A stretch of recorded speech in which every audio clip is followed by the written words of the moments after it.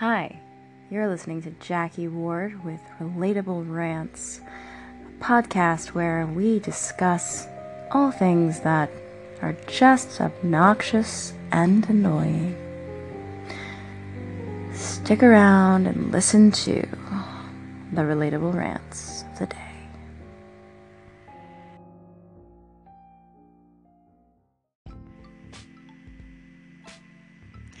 Hey guys, today I just wanted to share something that is a relatable rant if you are a city-dwelling person who works and needs to get to work by subway.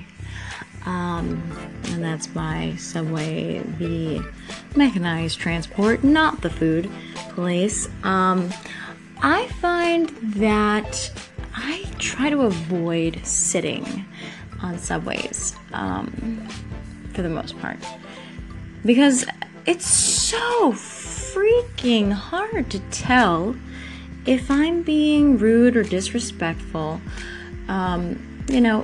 Is that person old enough that I should offer them my seat? If I offer them my seat, are they going to feel like did I make them feel old and they didn't think that they were old enough? Is she pregnant? Is she not pregnant? I don't know. One time I got up for a woman who was wearing high heels that looked extremely uncomfortable and I was wearing flats. There are so many different things. All I know is you have a cane. That's good. Not for you personally, unless you enjoy it and it's for looks. But come on. Give me a sign. If you're not asking for it, I shouldn't have to feel the stress of determining whether you are seat eligible. Am I right, guys? The other thing is when I'm standing, okay, so I opt to stand because it's just too much pressure to have to make all these decisions in the morning and at the end of the day about whether you're eligible or not. But when I stand and I'm approaching the subway stop,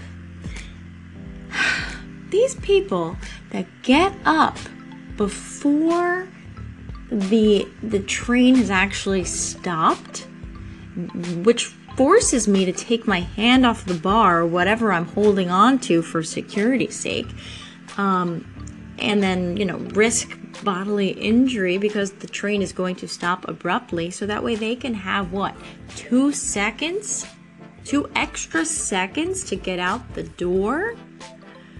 No, you don't get to sit down in front of me, enjoy your calm, peaceful, relaxing, seated trip, only to put me at risk, make me move, so that way you're going to end up standing in the middle of a crowd and have that 2-second advantage. Don't like it. Ticks me off. What are your thoughts? Give me a relatable rant as it pertains to public transportation or even just your regular commute to work and from work. Thanks, guys, for listening to Relatable Rants.